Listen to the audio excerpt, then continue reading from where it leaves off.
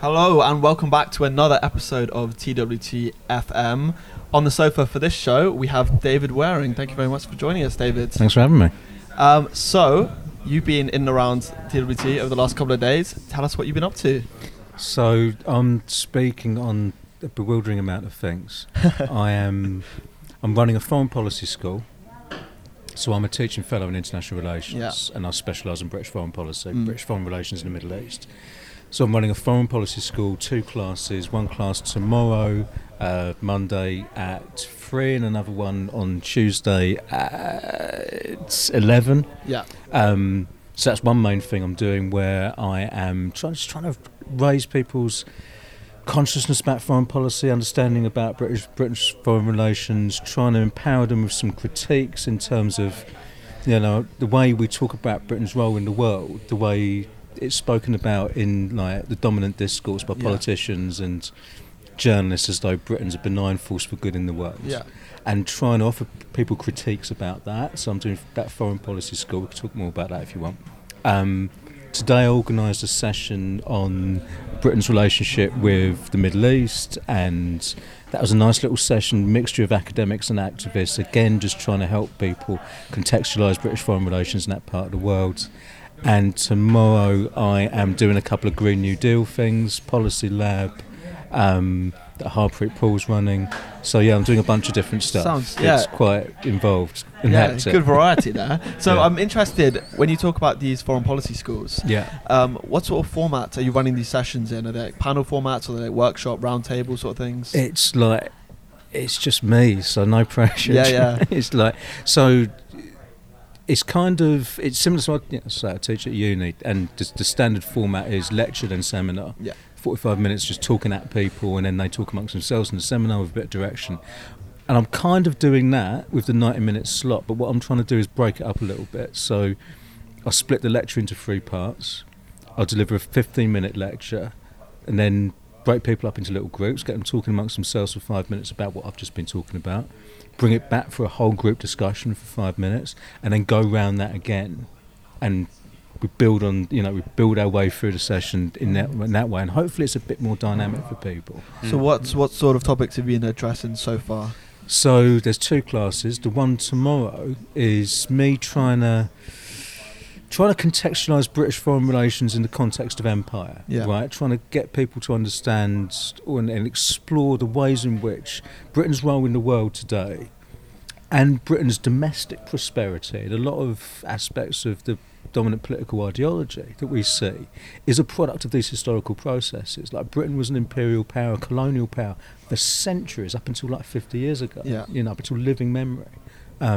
Peak of the British Empire 100 years ago. All my grandparents were alive for that, where Britain controlled like 20% of the world's population. And all that history formed the country that we are today, not just our place in the world as a big military power, big financial power, but also like just domestically. Britain's prosperity grew out of imperial violence and imperial exploitation. There's a big theme, perhaps we can talk about this in terms of the international aspect of TWT this year, which is so much better than it's been in previous years. No disrespect to people who came before, but it's so much better this time. And part of it is about breaking down that dividing line between the international and domestic, and showing how the two are interlinked together. So that first session I'm doing tomorrow is about that, how Britain and its role in the world and British capitalism all grew out of empire. And then the second session I'm doing, second foreign policy school session I'm doing on Tuesday, is talking about the role of violence in British foreign relations. Like, violence is a really intrinsic part of how the British state is related to the world for a long time. Like, empire obviously is an inherently a violent system. But even since the days of empire, Britain's used violence, military violence, but also the violence of local allies, in different parts of the world, the Saudis, perhaps the Egyptian regime as well, selling them arms, training their security forces. That's our violence too, because we help them do it. So, and in that class, the Tuesday class, I'm using Yemen as a case study. It's the world's biggest humanitarian crisis. Main cause is Saudi bombing. And those planes don't fly without British and American support. I don't think people fully grasp the extent to which Britain enables that bombing campaign, sustains it, So I'm trying to raise a bit of awareness about that, and also getting people to think about the implications of what that means. Like, if Britain's doing this in Yemen, helping the Saudis commit mass murder, commit atrocities, and create a world-leading humanitarian catastrophe, if Britain's capable of playing an active role helping the Saudis to do that, let's take that and think more generally about the implications for the nature of Britain's role in the world and the ways we talk about Britain's role in the world. Yeah. Those are the kind of themes I'm trying to bring out. Yeah, it sounds like really interesting stuff. And I myself studied history for my undergraduate degree, and obviously at A-level, and you really realise when you just take those courses, firstly how limited the options are in terms of Britain-centric but also European-centric, and also just the bias in the way in which they sell the stories as they go along, which you only realise by reading and coming to events like this at TWT, where you hear experts from all over the world coming up with their own sides of the story, and you learn and you get a more rounded picture to really fill in that education, which is significantly lacking in history at the moment, particularly in the education system in this country. So I guess I'd like to ask you to point people towards which sessions you think are particularly good this year in terms of internationalism. Which speakers are you really impressed with that we've managed to secure? Yeah, I mean, the whole internationalism stream that TWT's got this year is so important, and the way in which they've drawn on academics and activists to bring that knowledge that you often don't get. Like, in a lot of units, like, the curriculum is heavily Eurocentric and really conformist, and I've taught in some of these places. It's incredibly frustrating. You can see the students frustrated as well, so we're trying to bring that. I've been involved in the internationalism stream generally. We're trying to bring that kind of that kind of material. What are good sessions? I mean, there's a good one tomorrow at 10:30, which is run by Lloyd Russell Moore, the MPs from Brighton. MP. Yep. That's about Yemen as well, but it's about the arms trade specifically, and what can we learn about the British arms trade from the Yemen case, and what can we do in terms of shifting Britain away from being away from being a world-leading arms dealer, and get those skills and resources and technology into, renewable technology or something like that. So demilitarising our economy. That's a really important session. You've got people like Anna Stavrianakis, who's a professor at Sussex, specialists on arms sales. She's going to be there. Loki's on that session as well. Good mixture of academics and activists in that. I think the Green New Deal stuff I'm doing tomorrow, there's one session at 11 and one at 1. One's more panelly, one's a policy lab. You've got that guy Jason Hickle there, a few different people, Asad Rahman from War on Want. Really interesting people talking about, biggest issue facing humanity, this looming catastrophe that we're running out of time to deal with. So those are going to be good ones as well, I think.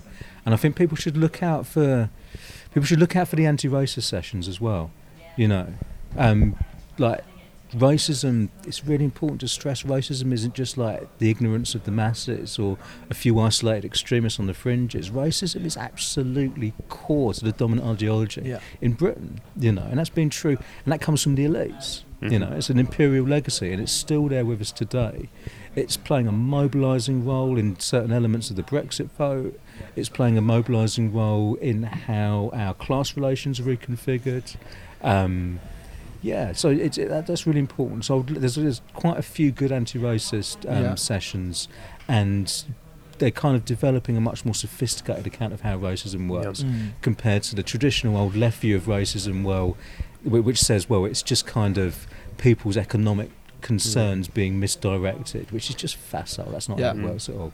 So there's a lot of stuff that this year's TWT is kind of correcting for and helping to deepen, make more sophisticated our understanding of these international issues. Yeah, because I'm interested, because a lot of people listening to this or watching this might have come to TWT last year and been to see people like Jean-Luc Mélenchon or Katia Kipling talk about 4-day working week, or we had a couple of people from Syriza, and they'd say, well, that was a very internationalist event. We had lots of great people. What do you think makes this one specifically different? You just think we're building on these topics better than we did last year? Yeah, I think it's there seems to be more internationalist sessions.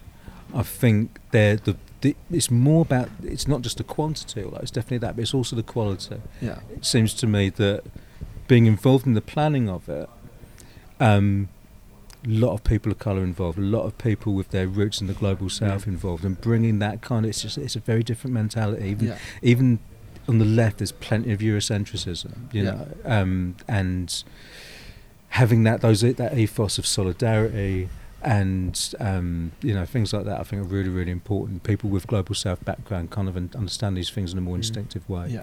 One thing that's really important, again, I don't want to criticise people who've come before, but as far as I'm aware, TWT has never done a full session on Yemen, and it's the world's worst humanitarian crisis, and Britain's been involved in it for 4 years. Finally, this time we've actually got 2 dedicated sessions. Lloyd Russell Moore's session tomorrow, mine on Tuesday. That's a really important correction in terms of what's gone before, you know. And just to spell out some of the facts on the scale of the sort of tragedy that's unfolding in Yemen at the moment. Do you want me to reel off some stuff? Please. So, as I say, this war that started in the Saudi intervention starts in March 2015. So it's 4.5 years, half a decade of this. And you're talking about 100,000, estimated 100,000 deaths from violence. Now it's probably an underestimate. 100,000 deaths from violence. Most of them are caused by Saudi coalition bombing. You're talking about 2,500 people dead from cholera. The reason they're dead from cholera is because the public infrastructure's been destroyed by the Saudis. From the start of the war, Amnesty International, Human Rights Watch, the UN, just documenting atrocity after atrocity, bombing schools, bombing hospitals, bombing refugee camps, double tap strikes where you hit a civilian target, you wait for the ambulances to come and you hit it again. Pattern of indiscriminate violence, and as I say, the British have been sustaining this whole thing. So it's so important that we talk about this. Why are the Saudis doing this? Why are the Saudis in Yemen? And on top of that, I'd also like to ask, more explicitly, when you make the connection there between the Saudis and the British government, to expand on that. So So, I mean, the Saudis are concerned that the government that was there before has been toppled by a group that's linked to Iran, and by a group that, however deep these links to Iran are, which are actually kind of small, or they're growing now, is independent, is anti-Saudi. I mean, the Houthis and the Saudis haven't got on for a long, long time. It's an important piece of strategic real estate, Yemen. And in terms of British support, this is the thing I really want to ram home, and if people want to explore this more with me, come to my session at 3:00 on Tuesday. Big tent. The Saudis don't have their own military. I can't stress that enough. They buy this stuff from us and the Americans, and what we provide is not only the planes, but under these contracts, ongoing supply of munitions that fit with the planes in technical terms, right? You can't just use any old bombs and missiles that the Russians and the Chinese might provide. You have to buy it from us that fits with the planes that we sold you. The planes, the bombs, the missiles, the spare parts, the components, the training for the pilots, the training jets that the pilots need so they can learn how to fly the actual planes, the maintenance that keeps those planes in the sky. If Britain stops supplying this support, the planes can't fly and the bombing doesn't happen and the humanitarian catastrophe, goes away. So we sustain that war together with the Americans. So we can't talk about it as, it's Saudi violence, Saudi atrocities. It's British violence, American violence and that they're carrying out. It may be obvious to you, but many people listening will be like, why is this happening? What's the motivating reason for Britain and the US to be sustaining this? Do you know what? I think one of the things that's tragic about all this is I don't think the British and the Americans are even that invested in this war. And I think this is slightly damning of the left, actually, or at least British civil society more generally. I think they're kind of going along with a Saudi priority. I spoke to a guy at the Foreign Office, sort of off the record a little while ago. It's on the record now, mate, sorry. I'm not going to name him. But he's basically saying, we're not that enthusiastic about all this, but they keep telling us, it'll be over soon, and we kind of go along with it. Well, the war's going very badly for the Saudis in, military terms, very badly, but they thought it'd be easy. Yep. They thought it'd be done in 6 months. I mean, every counterinsurgency campaign thinks it's going to be done quickly, and it turns into a quagmire, We don't need to go through the history of that.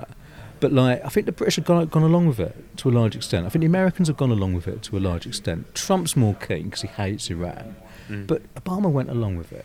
And the reason they've been able to go along with it, and I can't stress this enough, is there's no political cost.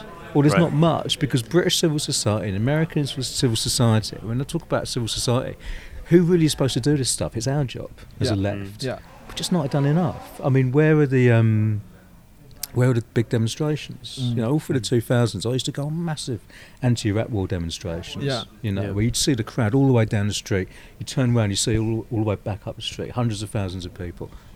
None of that for Yemen. I mean, this is as bad as Iraq. And why do you think that is? What do you think's changed, or do you think it's just something about the public mindset towards Yemen in particular? It's less public-facing in terms of the media coverage.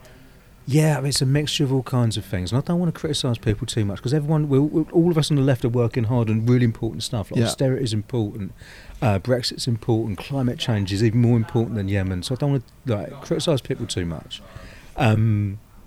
I think there's a bunch of reasons, like maybe sometimes if we don't understand an issue well, and I feel like a lot of awareness has been raised on Gaza and on Israel and Palestine more generally, so people feel equipped to talk about that. Right. You know? And there was a lot of media attention on Iraq, so people felt equipped to talk about that. The media have reported on Iraq, on Yemen, but they've not given it the prominence. Commentators, apart from people like Owen, have not given it the attention, you know, whereas when it's someone else carrying out these atrocities, all these liberal commentators suddenly start paying attention, let's go in and carry out a humanitarian intervention. These liberals have had nothing to say about it. They're just not interested, because it's our allies doing it with our help. So there's no nice story to tell about riding to the rescue. So the media haven't given it attention, so people are less aware of it. The media haven't explained it well, so people are less aware of it. This point I make about the fact that we sustained that bombing, there's not many people making that point. You know, there's a few of us who are specialists on it, fellow academics, activists. But the wider point isn't made sufficiently by public voices. You know, if people understood the extent to which the Saudis are dependent on us, then they'd wake up and see that it's our violence. So what would you want to see from a Labour government, not just in suspending arms deals with, you know, the Saudis and whoever else might be in on this, but just in terms of like altering the thinking and the imagination of the British public, or putting more emphasis on covering things like this in the media? What would you want to see from the Labour Party now and if they go into government? I'd like to see it raised more by Labour. I think Emily Thornberry does really well on it. I don't think she's terrific on Israel-Palestine at all, but I think she's good on this. She sees, you know, it's a big part of her brief and she takes it seriously. I think Corbyn could raise it more at PMQs. Yeah. He does raise it. His predecessors wouldn't have done. If Brown was still there, if Blair was still there, they'd be supporting this whole thing. I mean, they sold these jets after all. You know? So at least we've got someone who's against it, but he could talk about it more. Yeah. You know, I think there's a misunderstanding that the public only care about their own narrow self-interest. Yeah. Even on the left, we think the public only care about bread and butter issues. But that's not human nature. We've got empathy. Yeah. We've got the ability to feel like solidarity with others who we've never met. That's part of who we are as a left. You talk about to that, you know? You talk about the difference between now and Iraq. Do you think that the sort of, you know, Brexit xenophobic rhetoric has contributed in any way to this sort of negligence towards Yemen, or do you think it's a completely separate issue? Like, Britain's always been racist. Do you know what I mean? That's always been there. I don't know. I think Brexit has taken up a lot of bandwidth. Yeah. I'll say that's that. More, isn't it? Yeah. And like, again, I don't want to criticise people because it does matter. Like, if there's a no deal and there's food shortages and medicine shortages, like some people like really rely on certain types of medicine. Yeah. So I understand why people are preoccupied about that. But Yemen's more important. Like, the British have helped. Like, the Saudis killed loads of people, and like no one's died from Brexit yet apart from Joe Cox. You know. So like, Brexit matters a lot. Yemen matters more, and we can talk about lots of different things that matter a lot. But we do have to kind of get our priorities right. You know, and as soon as people understand that this is British violence, I think it will start to click for them. But you know, I see my role as someone who's an expert on this is getting that point out and ramming it home as much as I can. And someone like this, TWT, it's a great opportunity for me to do that kind of work.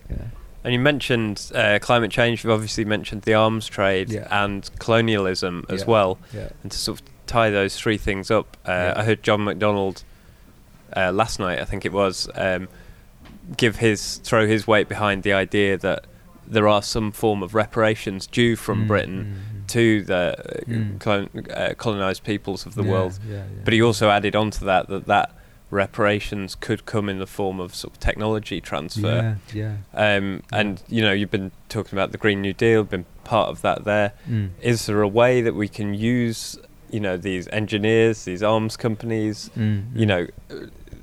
because there is that sort of declinist narrative about Britain, that Britain is no longer significant in the world, and that's a bit of a sort of cop-out, really. That'd be great, wouldn't it? But it's not true. Great. Given the damage Britain has done over centuries, it'd be great if we were no longer significant. Unfortunately, we are. Like, permanent seat on the Security Council, veto power on the Security Council, nuclear weapons, sixth largest economy, world's leading financial centre, some of the world's biggest corporations and the worst corporations, BP, Shell, British American Tobacco, Glencore, the ability to project power on an intercontinental basis, and unfortunately actually doing that, invading Iraq, all the rest of it, this network of alliances, including with people like Trump and bin Salman of Saudi Arabia. Britain's still significant. 97% of countries in the world can't say that, so we're still a significant country in terms of, unfortunately, and that means that foreign policy is a really big responsibility for the left and a really big responsibility for Labour. If Labour gets in, it's sitting in the cockpit of that system of power and violence. And recent, Labour governments past just carried on operating that system, including the ones we idolise, like Attlee government. So there's a big responsibility there. Now, in terms of the thing you're talking about, I think one thing we can do, which would be terrific, is we've got to demilitarise. We've got to disarm this state. If a Labour government comes in, sooner or later the state's going to go back to the Conservatives. Sooner or later. So you've got to take that moment to disarm this state, because it's not about defence. We keep talking about it in terms of defence. It's never been about defence. Half the time it's about aggression or maintaining systems of violence. One of the ways we can do that is transitioning from an arms industry to an industry, a manufacturing industry that produces, and this is high technology stuff like renewable technology. And energy poor parts of the world where they're trying to get their economies going and they're dependent on fossil fuels, because that's how it's been up till now, and the West is saying to them, you've got to cut your fossil fuel emissions, and they're like, well, you developed with fossil fuels, now you're telling us you used up all the capacity of the Earth's climate, and now you're telling us we can't do it. We should be providing some of that technology to them and saying, look, right, by way of recompense, here's a way that you can pursue your economic goals and do it in a sustainable way. I was talking to an engineering graduate in the session I just did on British foreign relations in the Middle East. She was saying, as an engineering graduate in university, all the career options you're given, or a huge amount of them, are to the arms industry, and we don't want to do it. And there are other things we can do. It happened with my own kid. He's 7 years old. He won an engineering prize at school, this little competition thing. I was 6 at the time. And he was so pleased and everything, and then there was going to be this ceremony, and not yet. Well, never. I'm hoping that by the time he gets a job, BAE Systems will not exist in its current form. He turned up to the awards ceremony, sponsored by the arms industry. There was a literal general there to present awards. So how easy do you think it is to deal with this sort of integration? Like, that's such a great example of how integrated this stuff is into our society. Normalised, How easy do you think it is to repurpose that sort of infrastructure for the positive things that you're talking about? And you say Conservatives are going to come back in at some point. You've got the Fixed Term Parliaments Act. You could only be in. You're going to be in most likely for 5 years. Could you, in those 5 years, how much of an impact could you make? So, research has been done on this, campaign against arms trade. And by the way, if people want to get active on Yemen, campaign against arms trade, they're the guys. Definitely get involved give with it them. A plug to the camera for sure. Get involved with them. And they have done research on the transition from arms to renewables. Can the skills be transferred in terms of the places where the work's done? We're talking about people's lives and people's jobs. It is important. It's not more important than Yemeni lives, but it is important, people's jobs.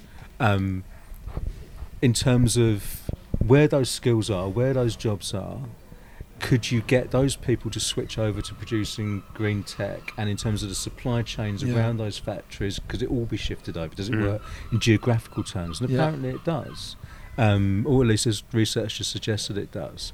I think Labour's looking at defence diversification. They're looking into that.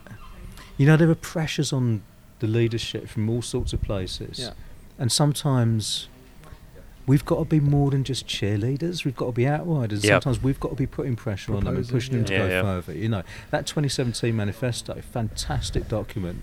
It's a tragedy we're losing the guy who wrote it, Andrew Fisher.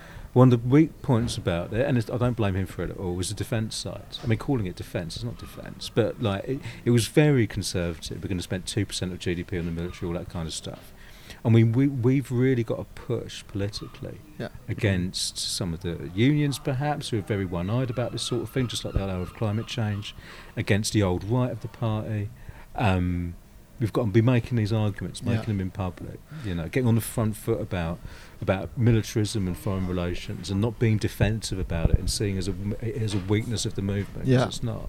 And that's the role academics and researchers and just general people coming to events like the World Transformed have to play in proposing and pushing forward new ideas, and that's why we're looking forward to hearing so many more ideas that are going to be pushed at the different panels over the next couple of days. So I guess we should probably wrap up that conversation there. Thank you so much for joining us on the TWT FM sofa. Thank you. Anything you need to say before we finish that one, Tim? Well, just a sort of forward plug that I know, David, you're going to be giving a lecture to camera, aren't you? So watch out for that on the World Transforms streams if people want to learn in more depth about some of these things, some of these grim things, and some of the solutions to it as well, and the way that the world could be better. Thank you very much for coming on. No problem, David. guys. Thank you. Thank you.